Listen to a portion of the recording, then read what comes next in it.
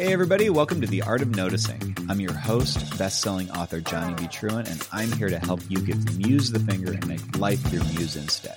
In each 10-minute episode, I'll tell you how I spun something mundane into inspiration and show you how to do the same. If you've ever wondered how to write better, how to be creative, how to get more ideas, you're in the right place. Let's start noticing. So today I noticed how weird Las Vegas is. This is me continuing my streak of podcasts based on noticings that I did while I was in Las Vegas, because man, is that a fertile ground of things to notice. I've chosen to lump together a whole bunch of things that probably could have qualified on their own as individual noticings. The only thing is, I probably would have kept coming up with the same creative lessons. They would have been like, do quirky characters or write like Elvis or something like that. I don't know. So I'm condensing everything into this idea that Vegas is weird. Now, I do say that affectionately. I think that Vegas is very glitzy and overstimulatory, if that's a word. And for me, I can really turn on the extroversion. I actually have a noticing about that coming up soon. So those of you who are introverts and want to hear that one, well, stay tuned because it's coming. But that said, I do have a limit, and Vegas is that limit. Like, I can only stay in it for a while, and it is just so much like in your face.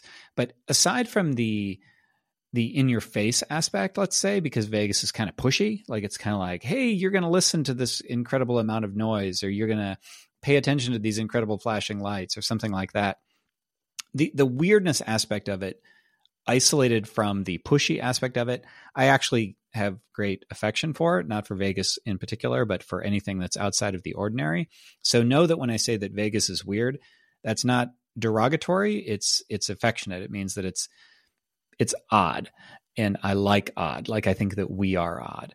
So with all of that said, it is an unusual place, and sort of the reason that I'm even doing this little Vegas aside in the noticings world, because when there's things that are interesting, that's should be creative fodder in itself for those of us who are writers, which is most of us listening to this. So I'm walking down the street, and I just need to go get like some groceries. Now, forget about a grocery store. That's not something that you're just going to find on the strip. My best bet was like a CVS or a Rite Aid or something like that. And I ended up asking some friends that were going to get an Uber to go to a Walmart to do some shopping for me.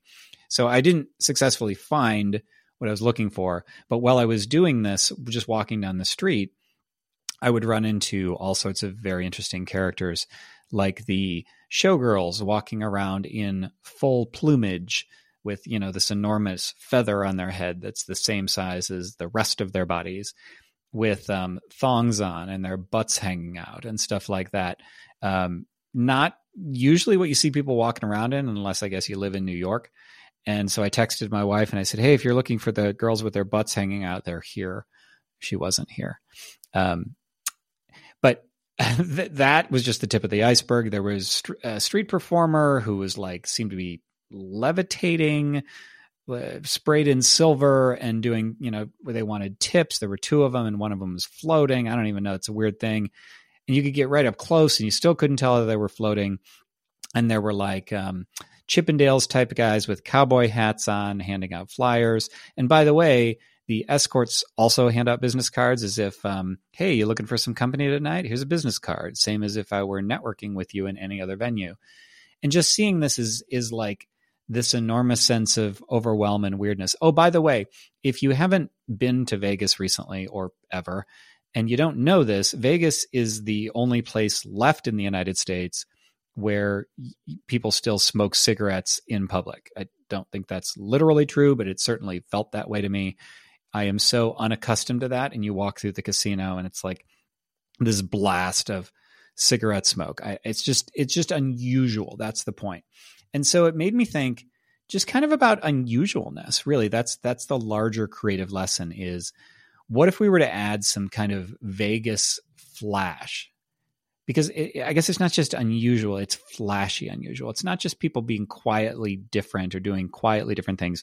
It's the two things I mentioned before, the weird and the in your face. So if you can think of something that was weird and in your face, because by the way, the showgirls walking around with their giant feather heads were not just walking from one gig to another. They were trying to entice people in to take photos with them or hand out flyers for their shows or something like that.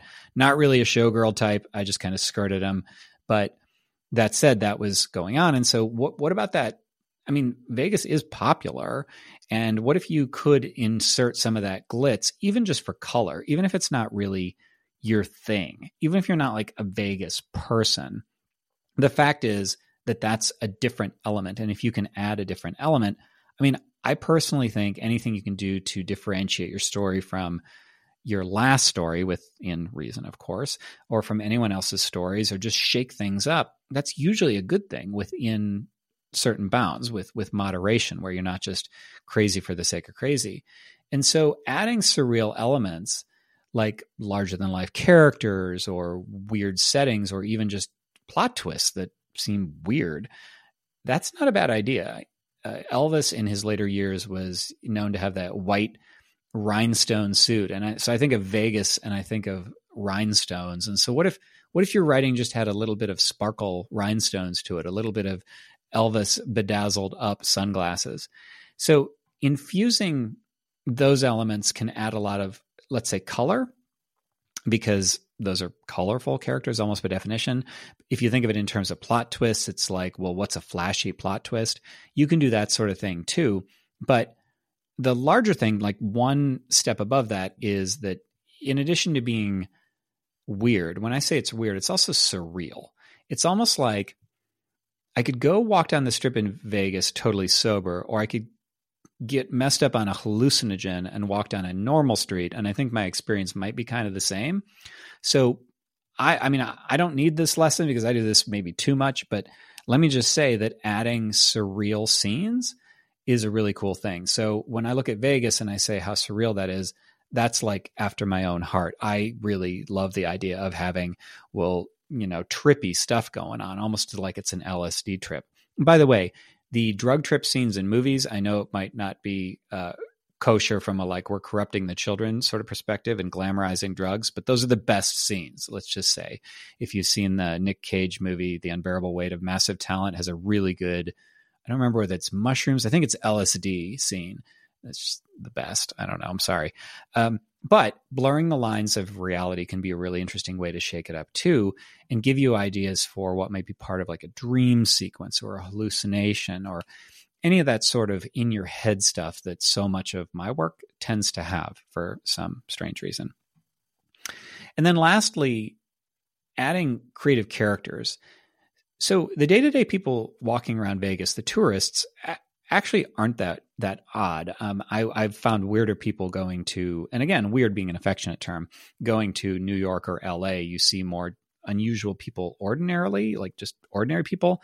Like in LA, I saw a guy walking a cat on a leash. Pretty sure that's the only place that exists, just saying, is in LA. But in Vegas, the characters that were working were really over the top. I mean, there were obviously all sorts of like Elvis impersonators and showgirls, a lot of kind of half-naked people walking the street. If you take those oddball characters and you drop them into your fiction, it can be really interesting. It can be really an element that you maybe didn't really think about, even if it's a foil. Even if you have a story that is more or less down the center to begin with, but you have a supporting character who's a weird foil against which the other characters can react. You know, sometimes you'll have those characters that steal the show. The only one that's really coming to me now for some weird reason is there was Hugh Grant's roommate in Notting Hill. It's terrible that I can't think of something more contemporary, but hey, I'm working off the cuff here. And that dude stole the show for me because he was just crazy. And I love having those minor characters who are off the wall. So just something to consider when you mix it up a little bit, add a little bit of Vegas razzmatazz to your stories, and it might do you some good. All right, that's it for today. If you'd like more, be sure to visit johnnybtruant.com/subscribe and sign up so you don't miss anything. Now, subscribing is free, but for just a few bucks a month and the good karma that comes from supporting the arts, you'll also get all the member stuff, bonus episodes and articles, behind-the-scenes peeks, and the weekly One Drink Book Club where my creative friends and I talk shop over Friday cocktails. If membership isn't for you, please show your support by sharing, reviewing, all that good stuff. It really does make a difference. Thanks for listening, and stay curious.